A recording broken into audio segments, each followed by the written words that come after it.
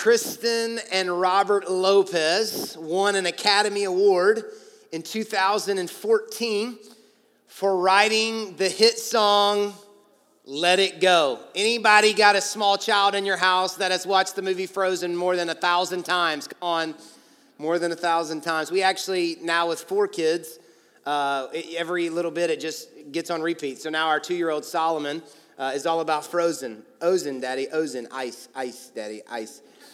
And so we are all into Let It Go again.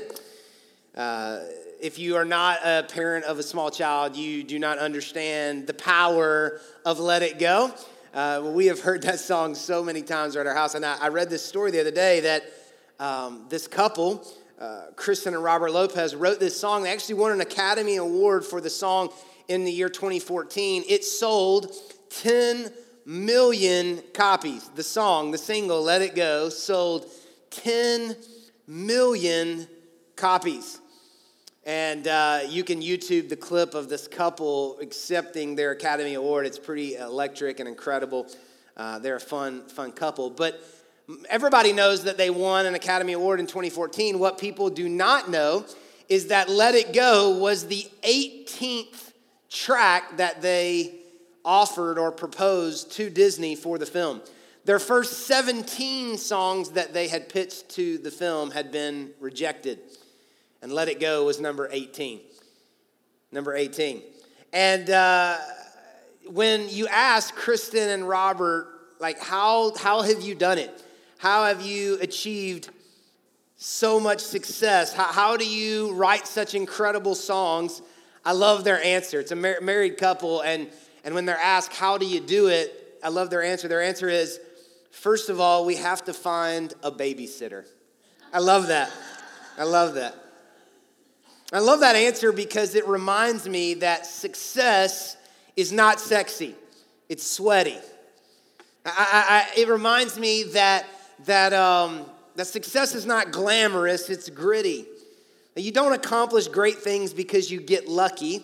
You accomplish great things because you keep working when it would be easier to quit. Some people would pitch a second song or a third song, maybe a fourth or fifth song if they got inspired, but 17 songs rejected, but number 18 was the hit. This is a series, Chase the Lion. This is a series about courage. It's a series about fighting for the things in life that truly matter. A series about laying hold of a dream. And during this series, we're looking at 3 stories from the book of 2 Samuel, chapter 23. And 2 Samuel chapter 23 is a chapter about David's mighty men. David's mighty men. These guys were no joke. They got the name David's mighty men because these were some truly mighty men. They were so courageous, so brave that God gave them their own chapter in the Bible with stories of incredible accomplishments. And my prayer for you, my prayer for us during this series is that we'll be challenged to fight. We'll be challenged to fight for our faith, challenged to fight for our family, challenged to fight for purity and integrity. And I'm talking to everyone in this series. This series is for everyone. I believe that there's something in it for all of us to learn, for all of us to be challenged. But I said last week, I'm specifically in these 3 weeks talking to the men in the room. Are there any men in the room? Talking to the men in the room to challenge you today, because this is not some prissy, sissy, little frou-frou, emotional stuff we're talking about. These are mighty men doing incredibly mighty things for their king and also for God. And my prayer for you, for all of us, but especially for you men, my prayer for you is that you'll dream again. My prayer for you is that you'll fight again. My prayer for you is that you will aggressively attack life. You'll put the Xbox up. You'll put the phone up. You'll decide to fight again. You'll come out of the basement man cave. You'll decide to fight for your marriage again, to fight for your kids, to fight for a dream, a career, a faith that means something. And so last week, we talked about having a dream or a cause worth fighting for.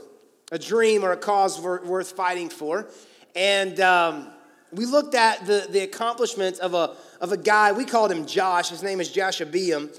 And 2 Samuel 23 tells us that he killed 800 enemy warriors with a single spear. Like, that's how bad that dude was. 800 enemy warriors with a single spear. And we just challenged you and asked the question last week, what dream do you need to be fighting for? What do you have in your life that's worth fighting for? And maybe you feel like the odds are insurmountable, 800 to 1 type odds. But you know how you kill 800 enemy warriors? You kill them one at a time. So no matter what you're facing in your life, no matter how big the fight is, come on, we're going to do it one at a time. We're going to win today. We're going to show up today. We're going to do what we have to do today. And last week, we challenged you. We asked everyone when you left to pick up a dog tag on the way out. We still have a few of those left. If you didn't get one of those, you can get one on the way out. But we challenged you to grab one of these dog tags and write down on it what it is that you're fighting for in your life. What are you fighting for? What's waking you up in the morning? What is keeping you up at night? What is on your heart? What dream has God put in your heart? What prayer are you praying? What are you fighting for? And so that was last week. And this week, we're going to move along a little bit in 2 Samuel chapter 23.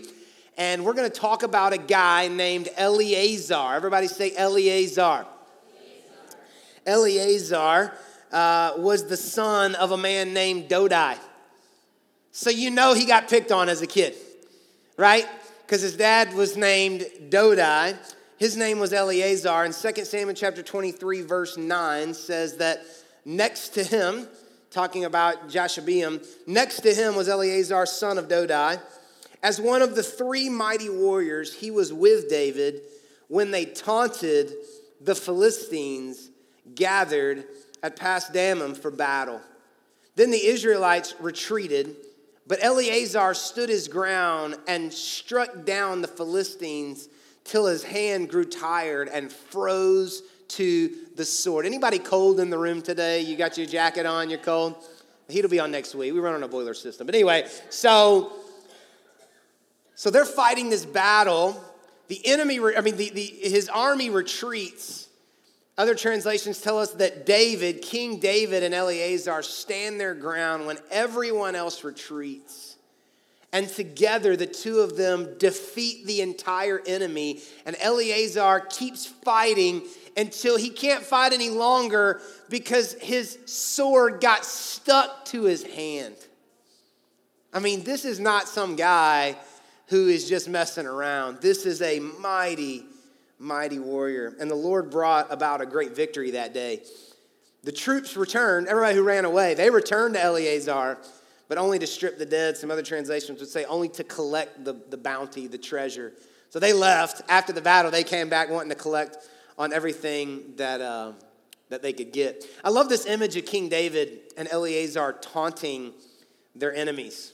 I told you earlier that his dad's name was Dodai. So Eleazar probably grew up getting made fun of a little bit. His dad sounds like an interesting character. And Eleazar had this edge to him. Have you ever had one of those friends that even though they were smaller than everyone else, they just ran their mouth all the time? You ever had one of those friends? You ever had one of those friends? Yeah. No matter where you are or what you're doing, they always seem to be picking a fight. They're always like aggressive with people, wanting to get up in somebody's face, always wanting to start something or to get something going. I played basketball in high school growing up in Atlanta, and I've always been one of the smallest guys on the court, but I've always been one of the loudest guys on the court. Always running my mouth. I know that's hard for some of you to believe that I would run my mouth, but it's true. And I was the guy who never intended to ever fight. I was never going to fight you, but I was going to act like I was willing to fight you. So I'm the guy who's having his friends hold him back, and even if they're not holding me back, I'm kind of grabbing them to hold me back. You know what I'm talking about? Like, you better be glad I can't get to you. You know, I'm running my mouth. I'm talking about their mom. I'm talking about their game, whatever it is. And they're wanting to fight. I'm never going to fight them because I'm going to get killed. But I make it look like I'm willing to fight them. And the Bible doesn't tell us, but that's kind of how I picture Eleazar. I kind of picture Eleazar, the son of Dodai, as this like 5 foot nothing, like, maybe a little chubby kid. I don't know, like just filled with just vinegar, just filled with like just some nasty fight in him, running his mouth, jawing off at everybody, right? Now, listen, no doubt there are people who run their mouth and can't back it up, but that's not who Eleazar was. The reason that David and Eleazar are taunting their enemies that day was because they were not afraid to back it up. They had won plenty of battles before this day, and they weren't afraid of the Philistines. Remember, David destroyed the Goliath, who was a Philistine, the giant. He was not afraid of the Philistines, and confident warriors taunt their enemies. I love that. The Eleazar and David were not standing there afraid and hoping everything's going to be okay. They're out there jawing. They're out there running their mouth because they're confident. They know what they can do. They know who's on their side. They are confident. There's a difference in your life and there's a difference in my life between hoping that God will answer a prayer and being confident that God will answer a prayer. Hebrews 11:1 says that faith is the confidence that what we hope for will actually happen. That faith is not just hoping, but faith is having confidence in what you're hoping for. I love that idea. So what would it look like in your life if instead of being afraid of your enemy, instead of being afraid of the challenges that are going to come against you in your dream, you in your prayer, you in your faith, what would it look like if you began to taunt your enemy? I love that. The Bible says that our enemy is a roaring lion. I've always found it interesting that he's described as a roaring lion. Doesn't say anything about his bite. He's all bark, no bite. He just wants you to be afraid. He wants to roar loud enough to get you afraid, to make you fearful about what's happened. But what would happen if instead of being afraid, you began to have confidence about your dream, about your prayer, about the God that's on your side? Like Eleazar, the son of Dodai, and King David, I believe that we taunt our enemy when we have faith. When we go ahead and in faith act like God has already answered our prayer. Like he's already started working on all of the things that need to happen for our dream. I read a story recently about a missionary in Africa. He was praying for an SUV. He needed an SUV to be able to transport children from a village to the church. And he didn't have a vehicle that was strong enough or big enough. And so he decided he needed an SUV. He didn't have any money. So he began to pray that God would provide an SUV for this ministry that he was trying to get going. But this missionary decided that it wasn't enough to just pray. This missionary decided that he was going to taunt the enemy. He wasn't just going to hope that he got an SUV. He was confident that he would get an SUV, and so he decided to taunt his enemy. And so every Saturday morning, he would gather together all of the supplies that he needed to wash his SUV, even though he didn't have it yet. And he would go out in his driveway, and he would get the soap and the water, and he would begin to wash his imaginary SUV that he hadn't received yet, just practicing up for when he knew he would get it. His neighbors would gather around his house and stare at this man washing an invisible car. But that's what you do when you're confident. You taunt the enemy. There's a preacher named Reggie Dabbs who's a friend of mine. He speaks all over the world now, but 20 plus years ago, he was an unknown youth pastor in Florida. He was pastoring about 20 students. And Reggie knew that God had bigger plans for his life, that God had called him to have influence really across the world and to speak nationally and internationally.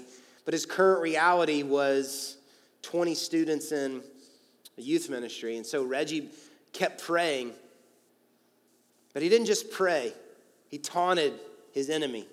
He didn't just hope that it would come together. He was confident that God was up to something, working on something. And so Reggie decided that he was going to taunt the enemy. So he would load up a few kids every now and then, and they would drive down to the local airport. This was back before 9/11 when you could walk in to the gates. And so he would take the students down to the airport, and they would wait outside for him. And he would walk into the airport, and he would go and find different gates, different times he would visit the airport. He would go to the gate coming in from Los Angeles. Or he would go to the gate coming in from New York, or go to the gate coming in from Sydney, Australia. And he would walk up to the gate, and he would turn around, and he would walk back out of the airport. And when he walked out of the doors of the airport, those students would have huge signs that say, "Welcome home, Reggie. Welcome back, Reggie."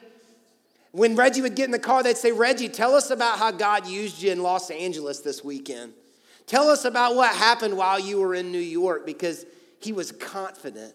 He wasn't just hoping. He wasn't afraid that it would never happen. He was confident, and so he had no problem taunting his enemy.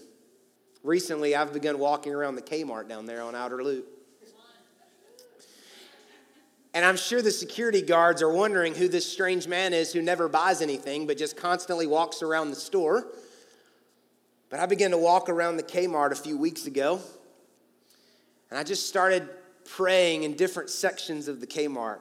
Go to the back left corner. I'm not an architect, but I just go to the back left corner, and I stand there and act like I'm looking at clothes, but it's like the kids department anyway. And so I'm just standing there, and I've just been praying prayers like, "God, thank you for the thousands of souls who are going to be saved in this auditorium right here."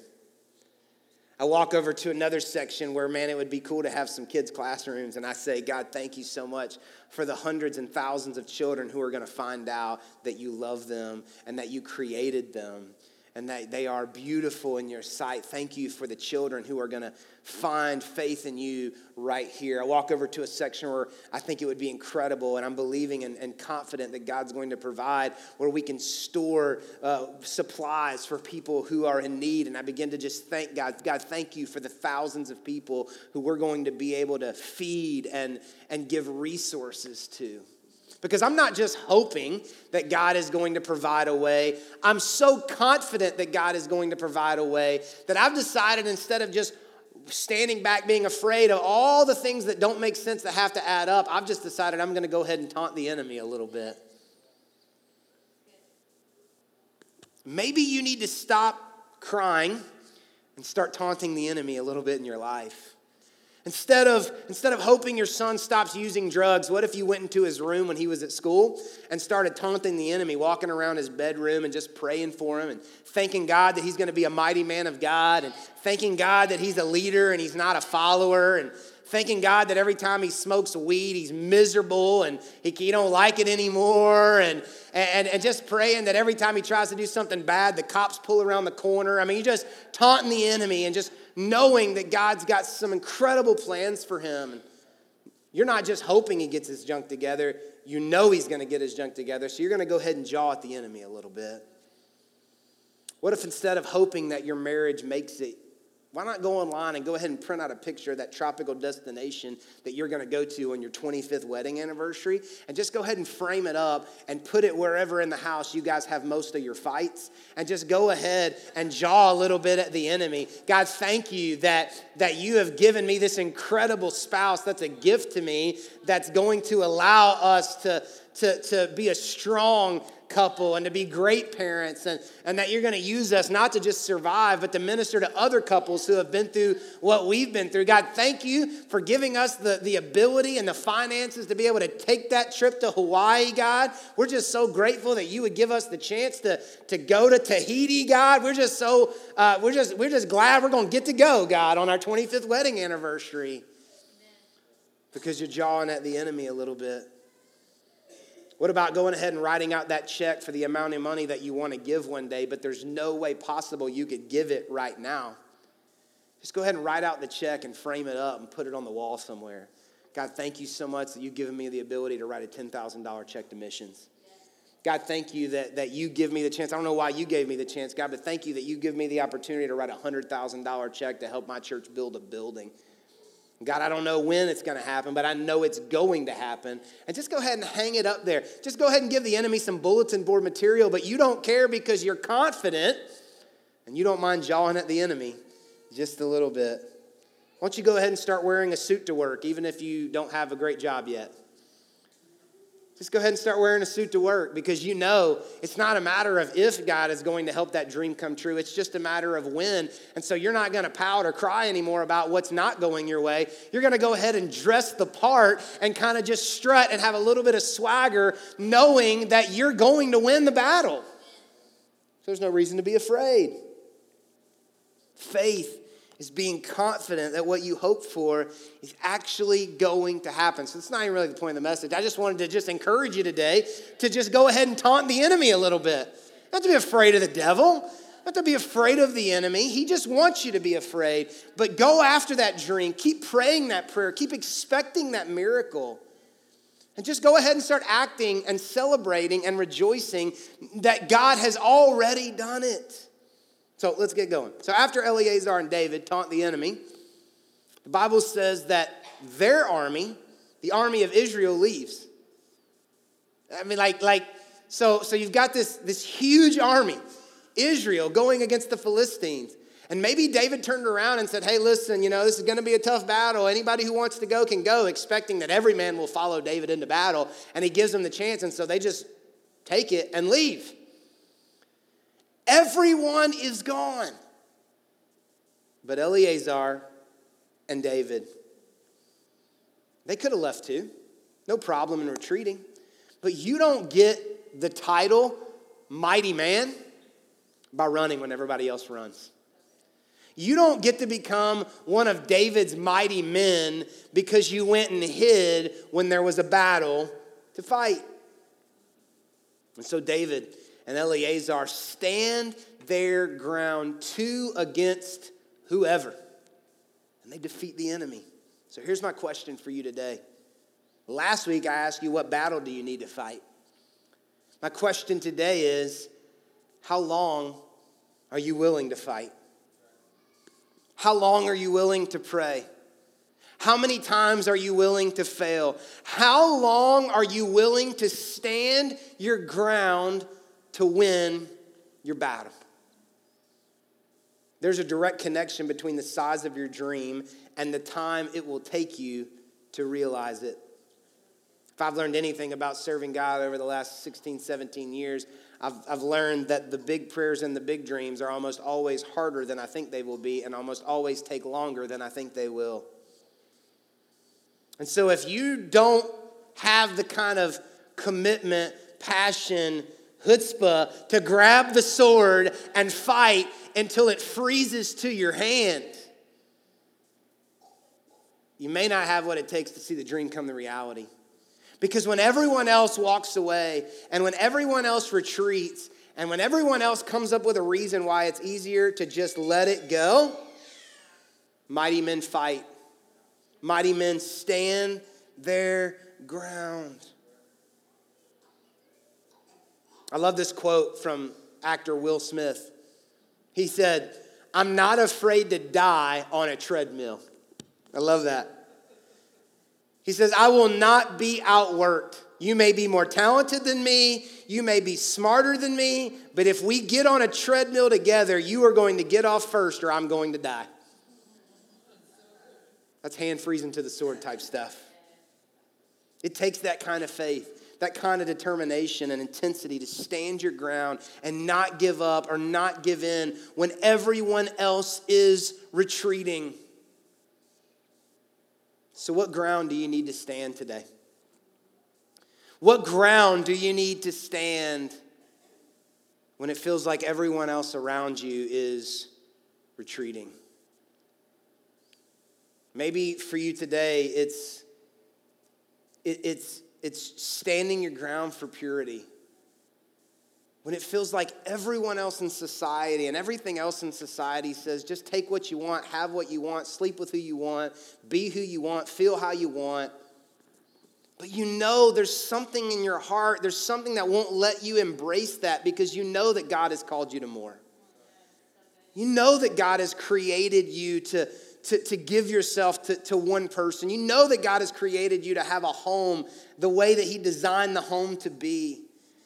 And yeah, everybody else has retreated.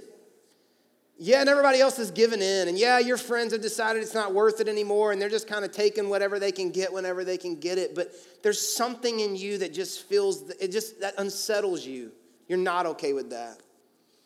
But you're not sure how much longer you can stand your ground. You're not sure how much longer you can wait for Mr. Right instead of Mr. Right now. Or Mrs. So maybe the battle that you need to fight and the ground that you need to stand today is for purity. To be the man or the woman of God, to make the hard decision, to have the integrity and to be who you need to be, who God has called you to be when you're lonely or when it would be easier to just do what everybody else is doing. Maybe today the battle that you need to fight and the ground that you need to stand is for integrity. Seems like everyone around you is getting ahead and they don't have the principles or the integrity that you're trying to have. It's easier just to tell a little bit of lies, or it's easier to just kind of cut a corner, or to tell your boss a certain thing, or whatever it is in your life where you're looking at everybody else and it feels like they're getting ahead, doing it the wrong way, and you're falling behind doing it the right way. And you're saying, Jason, everybody else has retreated. Nobody does it anymore like that. That's so old-fashioned, Jason. Like, everybody does this. But you know in your heart of hearts that God has called you to more. And so you want to stand your ground. Maybe you're a student. And you say, Jason, I'm not kidding. Everybody cheats in school. Everybody. Like, everybody cheats. But something in you doesn't feel right about that. There's something in you that says, you know what, it's not okay to do that. And yeah, it's easier. And yeah, all my friends are doing it. And yeah, my teacher even knows and doesn't even say anything. But I just know that I'm called to more. I know that I'm meant to be more. And so I got to stand my ground. I may not survive. Maybe I don't get ahead. Maybe I don't get into the college I want to get into. But you know what? I've got to stand my ground. Maybe it's faith. Maybe the circle of friends you run in or the people that you hang with, maybe they're abandoning their faith and they're coming up with all these clever reasons to tell you God's not real, or the church is full of hypocrites, or whatever it is. And you feel this tension inside of you because you want to believe, you want to have faith, you want a relationship with Jesus. But you got to admit some of their arguments are pretty legit, and you've had bad experiences too. But you know in your heart of hearts, you got to stand your ground because you know God's got something great for you. You know that there's something that God is calling you to, and you want to have that faith. Maybe it's sobriety. Maybe everyone around you is retreated, and they've just said, you know what, I can't be clean, I can't do it. It's not even totally wrong anyway. I can control it. But you know in your heart of hearts that's not true. And you don't know if you can keep standing your ground when the enemy's coming against you and you feel so outnumbered. Maybe it's a sin or a temptation that you want to give into. And you're trying to stand your ground and you just don't know if you can do it because you look at it and you say, Jason, if I do it God's way, it's going to mean, a lonely battle for me for the rest of my life. But you know what God has called you to more. And yeah, it's going to be a long fight and it's going to be a long battle, but you know that that's the battle you're supposed to fight. And if everybody else runs away and if everybody else gives up, you can't do it. How long are you willing to fight for your marriage? One more fight, you're out of there? One more argument, you're gone? One more time where they let you down? One more time where they disappoint you? Or maybe God has called you to higher, to more. Yeah, all your friends are getting divorced. Yeah, your boyfriends or your girlfriends are telling you, you know what? They're not worth it. They're a loser. Let them go. I got divorced. I'm so much happier now. But you know in your heart of hearts, God's called you to something more than that.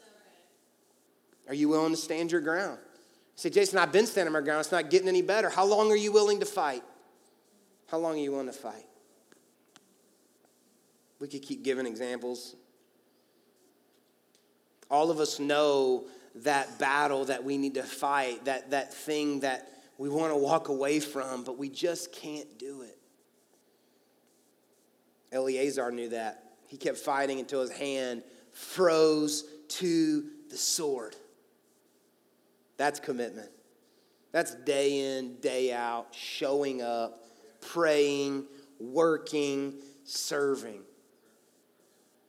Until one day you have a hit song and everybody thinks you're a genius and you say, well, take number 18. Pablo Casals is considered to be one of the greatest cellists ever to draw the bow. He actually played for Queen Victoria when he was 22 years old, but he also played for President Kennedy when he was 86 years old. And Casals lived to the age of 96, and he was still practicing 3 hours a day at the age of 96. And when they asked Pablo why he was still practicing 3 hours a day at the age of 96, he said, I'm beginning to notice some improvement. That's showing up. That's fighting till your hand freezes to the sword. That's standing your ground when it feels like it would be easier to quit, leave, give up, go away, throw in the towel. But you know God has called you to something more, a battle to fight, a dream to go after, a prayer to keep praying. I just want to end by pointing out one more thing. The Bible says that the army, Eleazar's army and David's army, showed back up after the battle was over to collect the treasure. And the Bible says, the Bible doesn't say that Eleazar stopped them or David stopped them. They got to collect the treasure. And it's probably true in your life that there are people who are going to show back up or who are going to take credit for something and they didn't fight like you fought, or somebody's going to have an opinion about you or show back up, and they may, who knows what's going to happen with that. But here's my point, is that all of those soldiers may have showed back up that day and picked up treasure, and they may have had some gold in their house or hanging in their living room or whatever, but they never felt what Eleazar felt about that day. They never appreciated the victory in that battle the way that Eleazar appreciated the victory in that battle, because he had the scars to prove that he was there, and when everybody else left, he stayed. So what ground do you need to stand today? What ground do you need to stand? Don't quit. Keep fighting for your dream. Keep praying for your miracle. Keep going to your meetings. Keep going to marriage counseling. Keep attending class. Keep coming to church. Keep tithing. Keep going to work. God is going to give you a mighty victory. I don't know when, but it's not a matter of if. He's going to give you a mighty victory. Let's pray.